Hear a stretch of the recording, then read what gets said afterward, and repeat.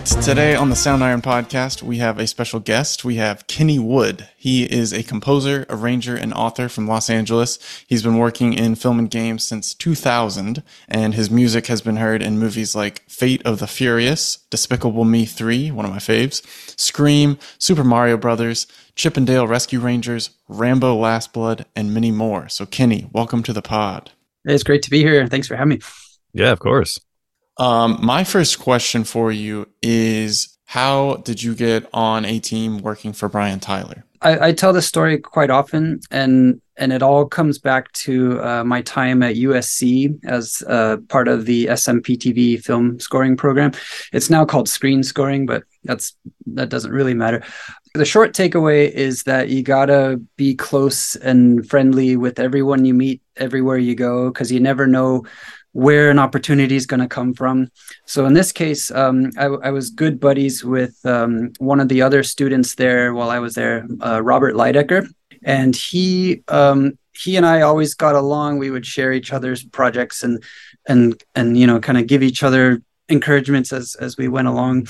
So when we got out of school, it was 2009. He got an internship for Mark Isham. And then I followed him there and spent a few weeks there interning there as well. And then fast forward a few years, he worked for Mark a little bit, and then he transitioned over to assist for Brian Tyler. So he worked for Brian for a bunch of years and got an opportunity to co-score a movie with Brian. And that movie was Triple X 3, starring Vin Diesel. He needed a team of writers. So, you know, this is where that relationship comes in. He contacted me to help him out with some of the cues on that movie, and I happily did it because you know, he's a good buddy of mine. And sure enough, the music editor on that movie liked the stuff that I was turning in, so he had me come in for the Power Rangers movie, which Brian was doing. And then after that, the Fate of the Furious, and then it just kind of kept rolling from there. And since that time, which was 2016, I've been on most of Brian's big projects, including Super Mario Brothers, which just came out earlier this year. Yeah, that's awesome, man. And you're doing a lot of arranging? Yeah. So for those movies, Brian comes up with all the themes, and then it's up to the writing team to kind of architect them throughout the movie and get them to work. So it's a pretty cool process, because it's something I've done quite a bit, not just for Brian, but for some other composers as well. So yeah, it's an exercise. It's a muscle that I've gotten to flex a lot in the last 5 or 6 years. Nice. How have you developed sort of trying to figure out or understand his style and sort of write in? Do you try to like listen to a lot of his music to kind of get little things that he likes to do, or just ask him certain questions on? Can you talk a little bit about that process of kind of like trying to get in his head for doing some arranging? Well, thanks to Bob, Robert, who I mentioned earlier, he kind of gave me like a very succinct way of emulating Brian Tyler, which is basically orchestra on steroids. So if you get that right, you're well on your way. And then as you turn in things, you get feedback from Brian himself, and he'll tell you, okay, we need more of this, less of this. Let's get this thumping a bit more, and things like that. And then it starts to evolve into his sound. So in that way, it's kind of cool. And now that some years have gone by, you know, myself and the other arrangers, we're able to kind of turn in things on the first draft, and it sounds like what he's wanting it to sound like. So it's just sort of automatic at this point. Nice. That's really cool. So I went to your Instagram and I saw your latest post is Disney's The Naughty Nine spotted in Times Square. And there is an advertisement for Disney's Naughty Nine, which I had never heard of, but it's coming out. It looks like November 22nd. So can you talk to us about that? Right. Oh yeah, I'm happy to talk about this. So this is the latest feature film that I got to work on as the main composer. And it's about 8 kids and a grown-up who fly to the North Pole to steal the presents from Santa Claus that they didn't get because they were on his naughty list. Okay. So it plays a lot like Ocean's 11 heist movie, but for kids, and it's family friendly, and it's got all the Disney stuff. And Alberto Belli, the director, just did a fantastic job putting this movie together. It's awesome. No matter how old you are, and no matter what your feelings on Santa Claus are, it's a fun watch. So I highly recommend it. How did you land this gig? How did you come across this movie? Oh yeah. Well, Alberto, who I mentioned, he and I have been like a director composer duo since 2011. So we've been working together almost 12. I guess 12 years now. Nice. So anything he does, I'm always eager to jump in on it. And the last movie we did was called Gatlop, which was a horror movie, a horror comedy, and that was really fun to do. So it's kind of an interesting thing that we've jumped from horror to Disney, and we've done all kinds of things in between, like commercials and short films and things like that. So I'm ecstatic that he is starting to explode now, and I hope he'll take me with him. Yeah, that's awesome. Yeah, I was telling you the Gatlop score is really good. I was actually listening to it the other day when I was going for a drive doing a food run, and yeah, like I even noticed like you had like some kind of like dubstep elements in it. Like it's cool. Like it has like sort of like a very quirky orchestral, with the little bits of horror elements and stuff. But like you do kind of like bring in little elements that you wouldn't really expect, which I thought was pretty awesome. Oh, thanks, man. I appreciate that. Yeah, Alberto is like, he's the type of storyteller where you really got to turn on a dime at any moment, and we'll go from super heightened emotions to like fun and everything in between at a snap of a finger. So that's one reason we get along so well creatively, is that I'm able to, like, with the type of music that I do, I'm able to make those changes pretty quickly and hopefully convincingly. So you all can be the judge when you see Naughty Nine in a couple weeks. Have you seen the Spider-Verse movies? I've seen the first one, and yeah, that is amazing. And there's definitely a hint of that, like maybe not directly, but we're both, Alberto and I, are inspired by that kind of filmmaking and storytelling where it just goes hard all the time, and the movies are just edge of your seat the entire way through. There's no. Yeah. I just really like the genre twisting of it, where you don't stay in one lane the whole movie. You're not like, okay, we're gonna write a horror movie and it's gonna be this stereotypical horror movie. You can kind of twist and jump into different genres. Oh, for sure. Yeah, definitely. And if that's the kind of movie making you like, you'll love everything that Alberto does.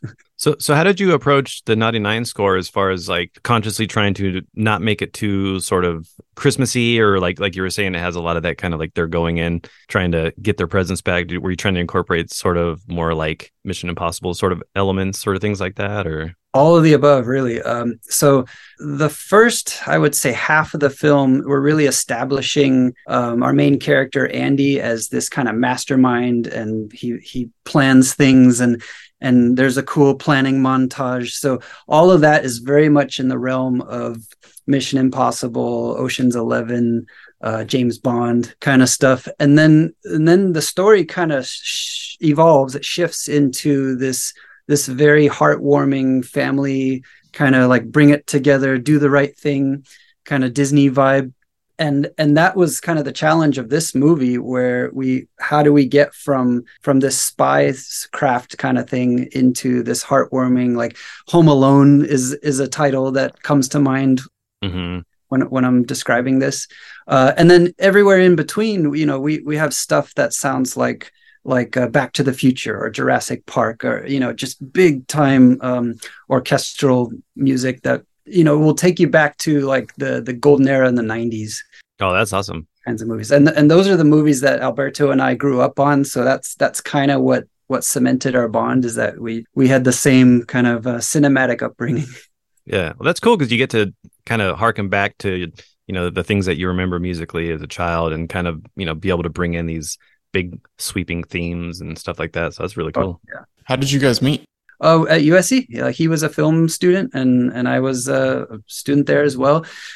We didn't actually work together until after we both graduated, but it was cool. Like the first movie we did was a short film called The Case of the Missing Garden Gnome. And that was another, it was like a film noir mystery, like whodunit caper kind of thing. And that was a lot of fun. So we really like to dive back into those classic genres where music played such an important role. And that's another reason I just love working with him, is because he takes music so seriously. It's one of his favorite parts of the process.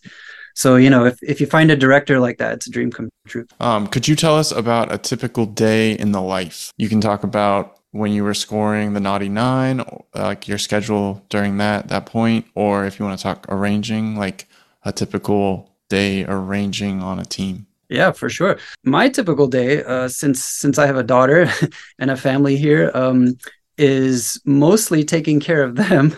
And then when I get those few precious hours to work, I'll just dive right in, fire up the session. Usually my computers are just on 24/7 because that's the life of a dad, where, you don't really know when you're going to get started, but when you do, you need to just hit the ground running. So, everything's ready to go. I'll just fire it up. In the case of arranging, like for Brian or somebody, I'll listen to his sketches to get an idea of what he's looking for. Another cool part about working with Brian is that he'll talk through his sketches as well. He'll give like little hints on like, here's a musical idea, and this could be in the strings, or this could be in the low basses or something like that, and make it rumble. And so we get inspiration from those things and turn our sounds into exactly what he's looking for. And kind of iterating, we put the ideas down, just play it over and over and over, comb it and groom it into something, and then we'll send it in, get some feedback, and just restart until we get something that everyone's happy with. With these sketches, are they usually piano sketches, or are they kind of like lightly mocked up with virtual instruments? Or it could be any of the above. So it could be as thin as just him doodling a melody on the piano and then telling us some stuff, or it could be a fully realized, fully mocked up, like fully produced with everything, all the bells and whistles. And those are nice because we get a chance to hear what the real sound is going to be like. But anything in between is fine too. Like we're so accustomed to working this way, so we can really fill in the blanks with our experience and get something that he and the client is happy with. Cool. Did having a child change the way you write music? Oh, absolutely. Absolutely. It made me a lot faster and more efficient in those precious hours. And when you're away from the desk and you're sort of, thinking about, okay, how am I going to maximize that desk time? You start to think about things more and go through the mental process, when you're just away from it all. And it's not to say that like, that's what I'm thinking of versus, spending quality time with my child, because I certainly get plenty of that. And my daughter's great. She's on her way to becoming a performer of some kind because she just loves the spotlight. So, but yeah, when I return to the desk, like I'm typically just full to the brim with ideas that I want to try. So it makes it a lot more efficient that I'm not just sitting there fishing for stuff. I've got things ready to put in there, and the course of the day kind of allows me to prioritize what things I want to try first. So it's a nice efficient process, and that's something that I didn't have before. I used to have all the time in the world, and would be spent just kind of sitting there twiddling my thumbs as I think of what to try next. But it's completely different now. So and I don't think I would go back. I think I like it this way. Kind of puts you in crunch mode a little bit. Yeah, all the time. Are you from a musical family? Like, what was the role of music in the early years of your life? Yeah, I would say so. So my dad he studied music in college, and he was a classical guitarist and nice. drummer and a percussionist, and played in all kinds of groups and stuff. But when it was time for him to start his family, like he had to take on a more traditional job, in the industrial sector. But the cool part was, he played and practiced all the time at home. So, I grew up with the sounds of the guitar getting plucked all the time. And my mom was also a vocal performance major in college too. And then likewise, she had to turn things to a more traditional career focus. So she went into education and administration and stuff like that. So the foundation was there, Yeah. And it certainly gave me, all the tools and motivation I needed to get my career going. And it's probably the greatest part, a testament to all things American dream, if you want to put it that way, is now that I'm doing music, I've actually turned that into my career, and I can help pay the bills over here with just doing music stuff. Yeah, it's a good feeling. Mm-hmm, mm-hmm. So, what instruments did you play in when you were first kind of getting into learning music? Did you go with the guitar, or did you go with the piano, or? Right. Actually, guitar was one of the last things I picked up, but I would plunk on the piano every now and then. So like basic melodies I could play and stuff like that. But trumpet was the first one where, I actually sat in on a band class and learned it the traditional way. And then my piano playing got more sophisticated in middle school. And then from there, I taught myself drums and guitar and things like that. So I've got kind of an intermediate working knowledge of all those things, but I would probably say I'm a trumpet player first and foremost. Oh, okay. Did you learn like in school, like middle school, or? Mm-hmm. Oh, interesting. And I studied trumpet in college, so that was like, a serious instrument for me. Oh, that's when you were really taking it to the next level. Right. Yeah. Yeah, that's cool learning it in middle school, especially because it's like you're already there. Like when I was first trying to learn guitar, I didn't even know how to play, and I joined the school band, and I was just in there with a guitar, and I didn't know what the hell I was doing. So that's always a good way to, if you don't like being in other types of classes in school, just join music class. For sure. And another thing about that is music teachers are like a different breed altogether. Mm-hmm. And I was lucky to have two great music teachers, one in middle school and one in high school, Mr. Maycumber and Mr. Crawford, respectively. And they were just amazing. Like, no matter where the skill level was on any student, they're just always encouraging. They never give up on anyone, and they'll get them there. That's probably the coolest part. Is you could come in with any level of knowledge or experience, and by the end of that school year, you're going to be playing something, and you're going to be, sitting in with the rest of the group, holding your own, and it's pretty awesome. Mm-hmm. Just a testament to how great they were. Yeah, that's cool. I'm interested in Super Mario Brothers, the like movie, because that has been a smash hit. And I think there's going to be more Nintendo movies coming, if I had to guess. So yeah, sure. Could you tell us about the process, like arranging for that? Yeah, that was like a bucket list item, like dream come true, without a doubt. Even if I'm just, contributing a small part as one of the arrangers, it was like a thrill from beginning to end. So I was also lucky enough to arrange some of the really cool scenes in the movie too, like the Mushroom Kingdom, where Toad's guiding Mario through his first pass through all the little toads and stuff. Nice. That was a heck of a fun one to do. And yeah, it was like one of those things where growing up as a kid of the late 80s and early 90s, where Super Mario was just kind of part of my life, part of my DNA almost. It felt really natural to kind of just mix my two passions of video games and movie music and put them together. And Brian gave us some really great themes to work with. So, it all just kind of came together like a perfect storm. Illumination, who distributed the movie, and Nintendo themselves, they had a little bit of input on, what they were kind of looking for. But, Brian and our team, we were just ready to go. Like we already had the right mindset and all the right tools and everything. So as the cues started to get done and get turned in, like everyone was just having a great time. And there were like little details that we had to polish and things like that, but the overall structure of the whole thing like almost didn't change from beginning to end. It was pretty solid how we envisioned it from the get-go. When you're working on a project like that, are you also working on other things, or is this like your main thing for a couple months? I think you'll get a different answer from everyone, but I personally, I like to focus on what's in front of me right then and there. So at that time, the Super Mario was kind of front and center of everything, and we were on break from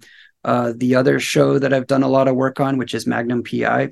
at that time. So it was kind of lucky that it turned out that way, because Magnum's a great show too, even though, you know, it's not going to come back for another season after this one ends. But yeah, it was you know, just really fortunate that I could focus 100% on it, because that movie is definitely one you don't want to be diverting your attention from. Yeah. It needs the love, it needs the care, it needs everything. Did you guys have any, I guess not issues, but like when it comes to taking all these classic iconic themes and like putting them together? Because I think you guys did a great job as far as like just introducing or just bringing in all these old themes together and making them work. Like, was there anything kind of tricky trying to get some of those to work, or like did you do anything with like kind of modifying keys or anything like that? Or Right.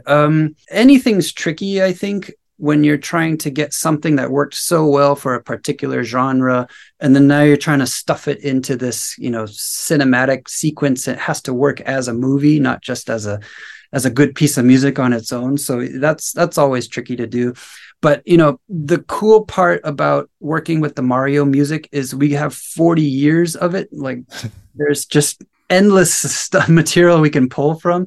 So as long as you've played some of the games, like, you know, I haven't played every single Mario game there is. There's you know, like 300 of them or something like that. But you know, as long as you've done the major ones, the big pillars, there is so much good stuff at every kind of emotion, every kind of pacing, every kind of density and weight level that you can pull from.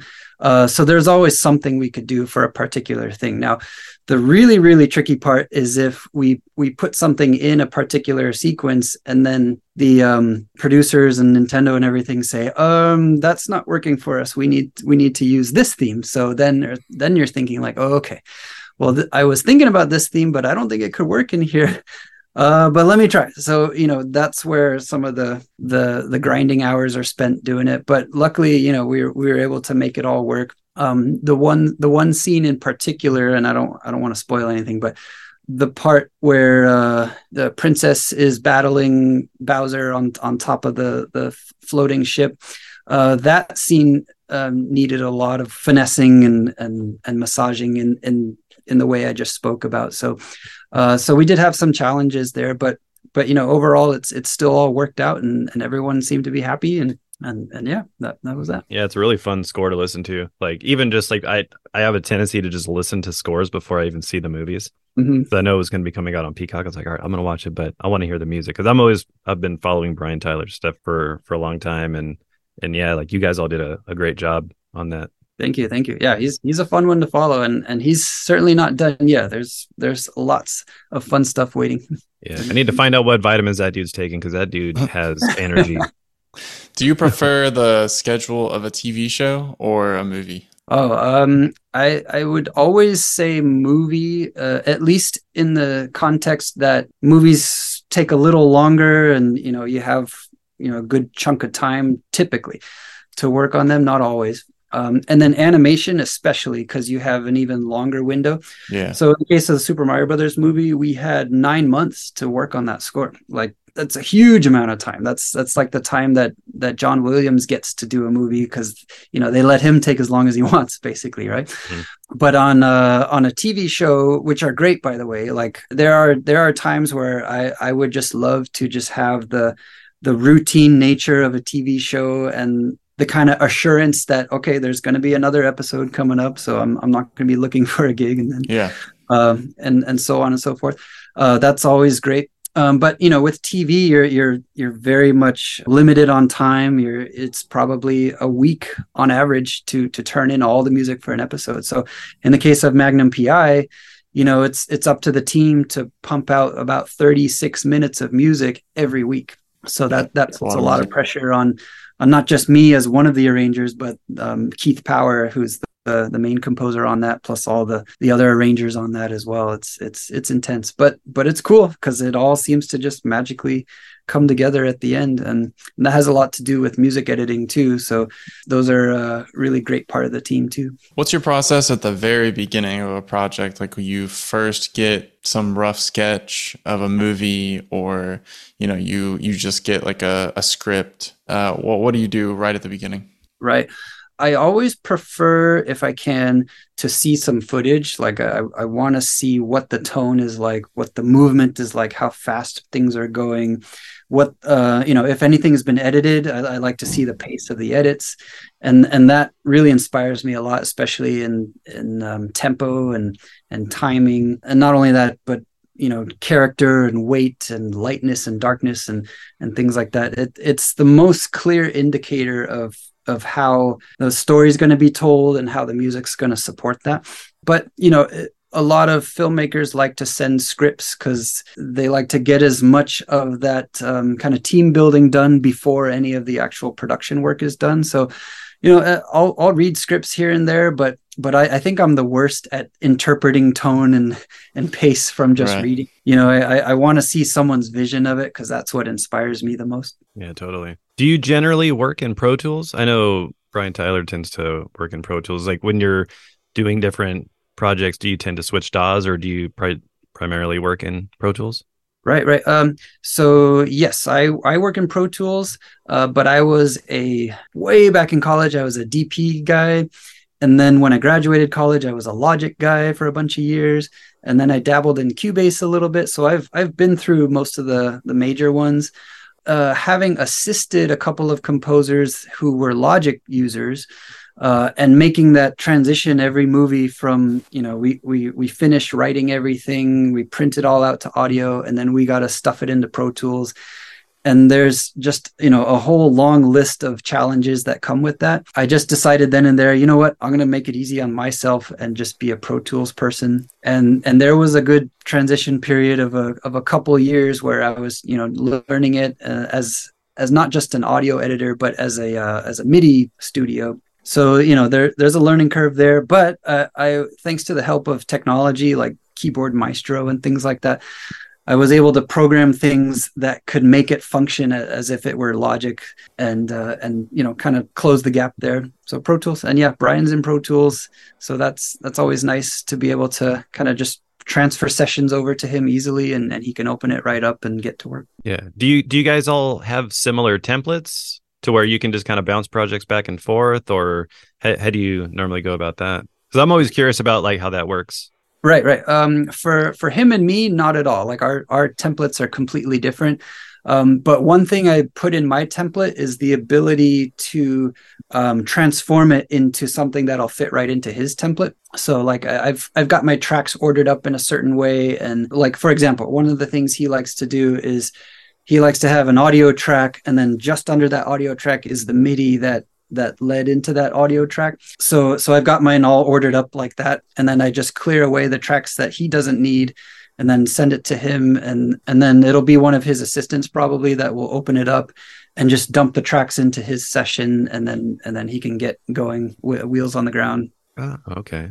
So you created the Teammates Facebook group and Discord group. Could you tell us the origins of that? Yeah. So if you don't know, Teammates is the community for up-and-coming composers and assistants. And originally it was conceived as like a way to create a safe space for assistants to, get to know one another, build community, hash out through like challenges and struggles that assistants often face.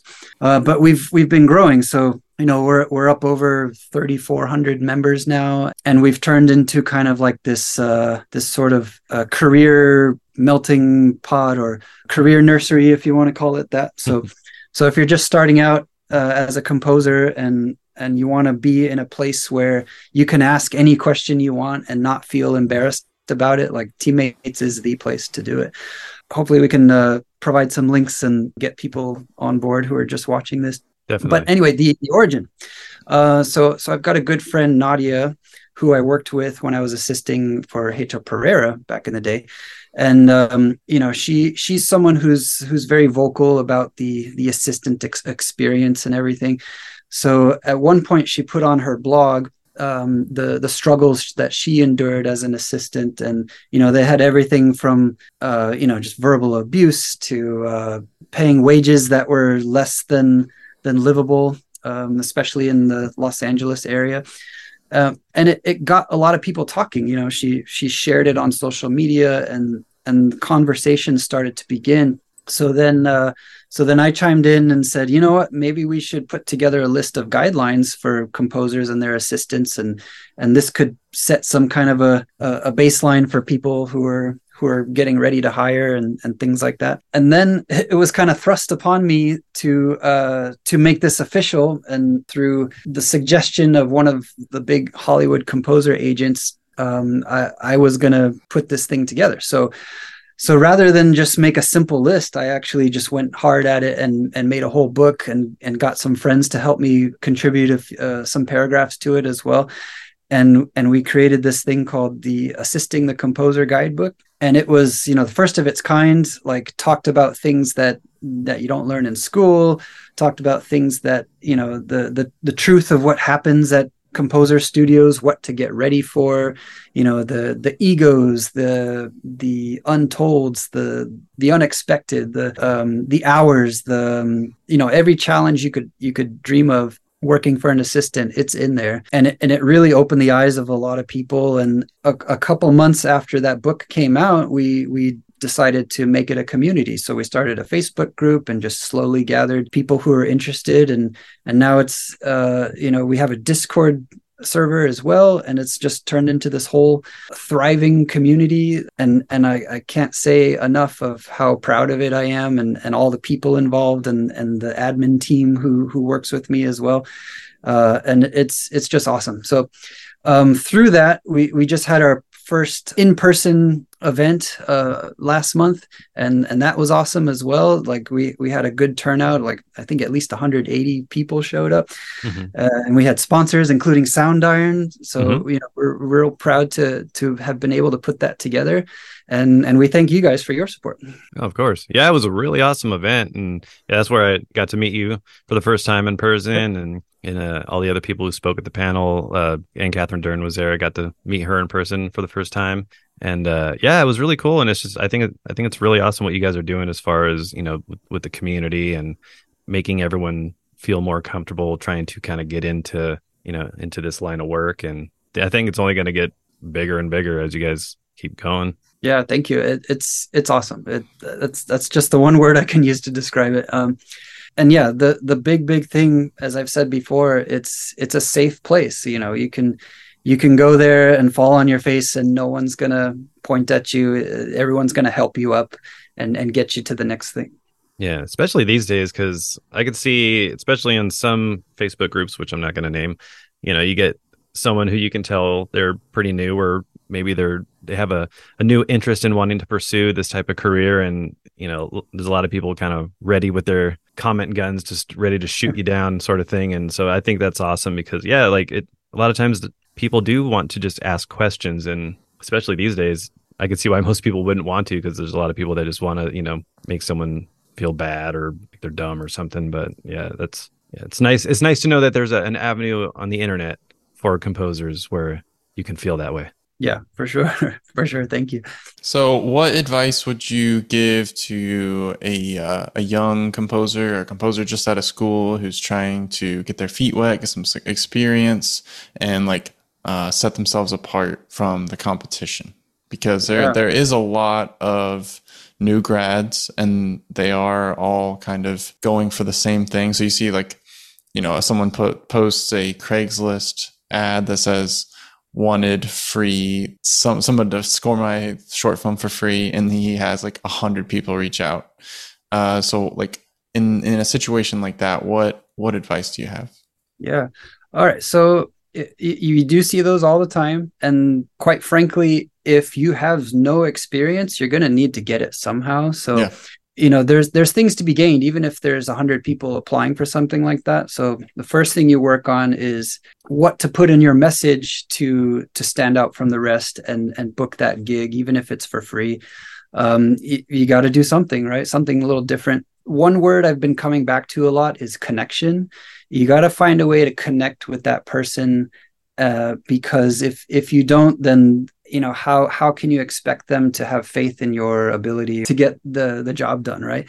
Yeah. So you got to say something personal. You got to do a little homework, try and find out something about that filmmaker. Hopefully they put something where you can figure out who they are and what they've done, and go watch their their other movies. Go learn about, where they came from and what brought them to making movies or video games or whatever it is, so that you have a chance to make that connection when you reach out the first time. And then if you do end up booking that job, then it's up to you to do the best you can, bring your unique voice, and do things wrong a little bit. Maybe like we talk all the time about like, okay, this is how you do MIDI, this is how you export things for your orchestrator, and there's a right way to do it, and so on and so forth. But what sets these brilliant composers apart, like Brian or Hans Zimmer or whoever else you want to talk about, is the fact that they did it their own way. Like they did it without someone teaching them how to do it, and they figured out a way to do it. And by doing it that way, they created their own personality, their own fingerprints, and their own very distinct identity. And so I encourage people to do that. Go find what it is that makes sense to you. And then if you're a more risk averse person, kind of like me, then you do homework. You listen to your favorite composers, you listen to your least favorite composers, and you just, gather all the information you can. You make a mental list of what works for you and what parts you don't like, and you take that and you leave that out, and that will become a voice for you too. So, there's lots of ways to become unique and everything, but you got to follow through it. And the last little bit of advice is something I heard this very successful YouTuber tell me, which was success trends toward action. And as long as you're doing something, you're actively out there making mistakes and learning as you go, success will find you. You just gotta keep hacking and just keep swinging. I like that. Yeah. I liked your sizzle reel. I watched that. I don't know how old that is, but it showed a lot of projects you've worked on, and I assume that's your original music behind it. How important would you say a reel is in attracting new clients? It's important, and yeah, my sizzle reel is in need of an update, but I'm very appreciative that you enjoyed that one. That's from 2018, I think. Okay. And I'm still proud of it. I leave it up there because it speaks to who I am and some of the stuff I've done. So thank you there. But yeah, reels are important. They're important in different levels or different respects depending on what you're trying to get. Like if it's the only thing that someone can see of yours to look at, what you've done, then yeah, it's going to play a really important role. So you want to make it as good as possible. Something I try to do whenever I'm making a reel is tell a story or just make it entertaining in some way. Like I'll go back to that word connection again. Like you have to be able to reach out to your viewer and make them feel something. That's how you connect through a reel. You got to conjure up a feeling. It's not just a technical demo. Like if you're an architect, you show a picture of a building you've designed or a picture of a building that got built or something like that. And that's cool and all, but like, does that reach out to the client and grab them by their heartstrings? Probably not. So as a composer, as someone who's doing an emotional art form, that should be your goal, to make an emotional connection with that reel. And that could be done through editing. That could be done through, just having great music on there. Going back to the reel that you're talking about earlier, what it is, if you haven't seen it, it's a montage of a bunch of clips I've done from all the movies that I've scored. And it's just one piece of music all the way through, kind of an emotionally charged piece of music. And then the clips I chose from those movies are, the first third of it are things where people are taking steps. So it's like stepping stones or progress towards a goal of some kind. And then the middle chunk of it is like action and things that are exciting and things are happening. And then the last third are things like hugs and people connecting and having that emotional experience with one another. So, that's all deliberate. They're not just randomly chosen things. So that's a way to do it. Another thing I recommend to everyone is make a video personality of yourself in some form. That could be through a YouTube channel or a podcast or a TikTok account or something like that. people should be able to see you and see how you talk and see your cadence and your rhythm, because that's going to give them the best indicator of what it's like to work with you. And I'm actually starting a YouTube channel myself. I've got one in the works that's being edited right now. So that's gonna soon will begin my endeavor. Cool. In my video personality. So I'm very excited about that. But yeah, it's all part of connection. You have to make people familiar with you before they even walk in the same room with you, so that there's a level of comfort and confidence in what you can do. Nice. Just curious, what types of content are you planning for the channel? It's going to be walkthroughs of my work and how I've done it. And the first video I'm planning to do is a bit of the Super Mario Brothers movie and how we arranged one of the scenes on it. Nice. Very cool. I do have to clear some channels on that first. But from the looks of it, everything should be all good to go. That's cool. Yeah, I'll definitely be subscribing to your channel. Cool. Yeah, same. All right. I have 3 rapid fire questions for you. The first one is best recent purchase under $100. This can be software, this can be hardware, this can be like a nice meal, this can be anything under $100 that you have purchased recently that you've been enjoying. Sorry, it's not going to be rapid fire, but a little bit about me. I'm kind of like Anne Catherine Dern in the terms of like, I try not to buy things and spend lots of money. Like the rig you see behind me has been the same rig for the last like 4 or 5 years. Yeah, I was gonna say those speakers are not under $100. I know that for sure. And yeah, it took quite a bit of saving to get a lot of it. I'm always happy to share like my favorite food places, and one of the ones I did recently was Howlin' Ray's, which is a Nashville hot chicken joint in Pasadena, and they have one in Chinatown as well. And yeah, it's to die for. Like best chicken I think I've ever had. And if you like spicy, it's like going to be right up your alley. I like spicy, but I don't eat chicken. So Nathan, you come out this way, you got to go there. I've experienced it. It is quite epic. It might make you a believer, Craig. All right. My next question is recent TV show, podcast, or video game or film, something you've been enjoying recently that you can recommend. Well, I know Zelda Tears of the Kingdom came out earlier this year. I managed to pick at that for a few hours a day while the kids asleep, and I'm coming up with ideas for work and stuff. So that was an awesome game, and for sure recommend it. And I've also been kind of going back in time now. I'm currently playing Zelda: Link to the Past on SNES, and nice. And that's the classic. Yeah, I've been wanting to get back into that one again. I was telling my girlfriend about that. I was like, man, I want to, because I got one of those SNES consoles that have like 30 games on them. Oh, dope. I was on one of them. Yeah, been meaning to get back on that. It's cool. All right, and my last question for you is, what's next for Kenny? Aha. Okay. So we have the Naughty Nine coming out on November 22nd on Disney Channel, and then November 23rd and onward on Disney Plus. And then from there, we've got a few projects for Brian lined up, but I can't say what they are yet.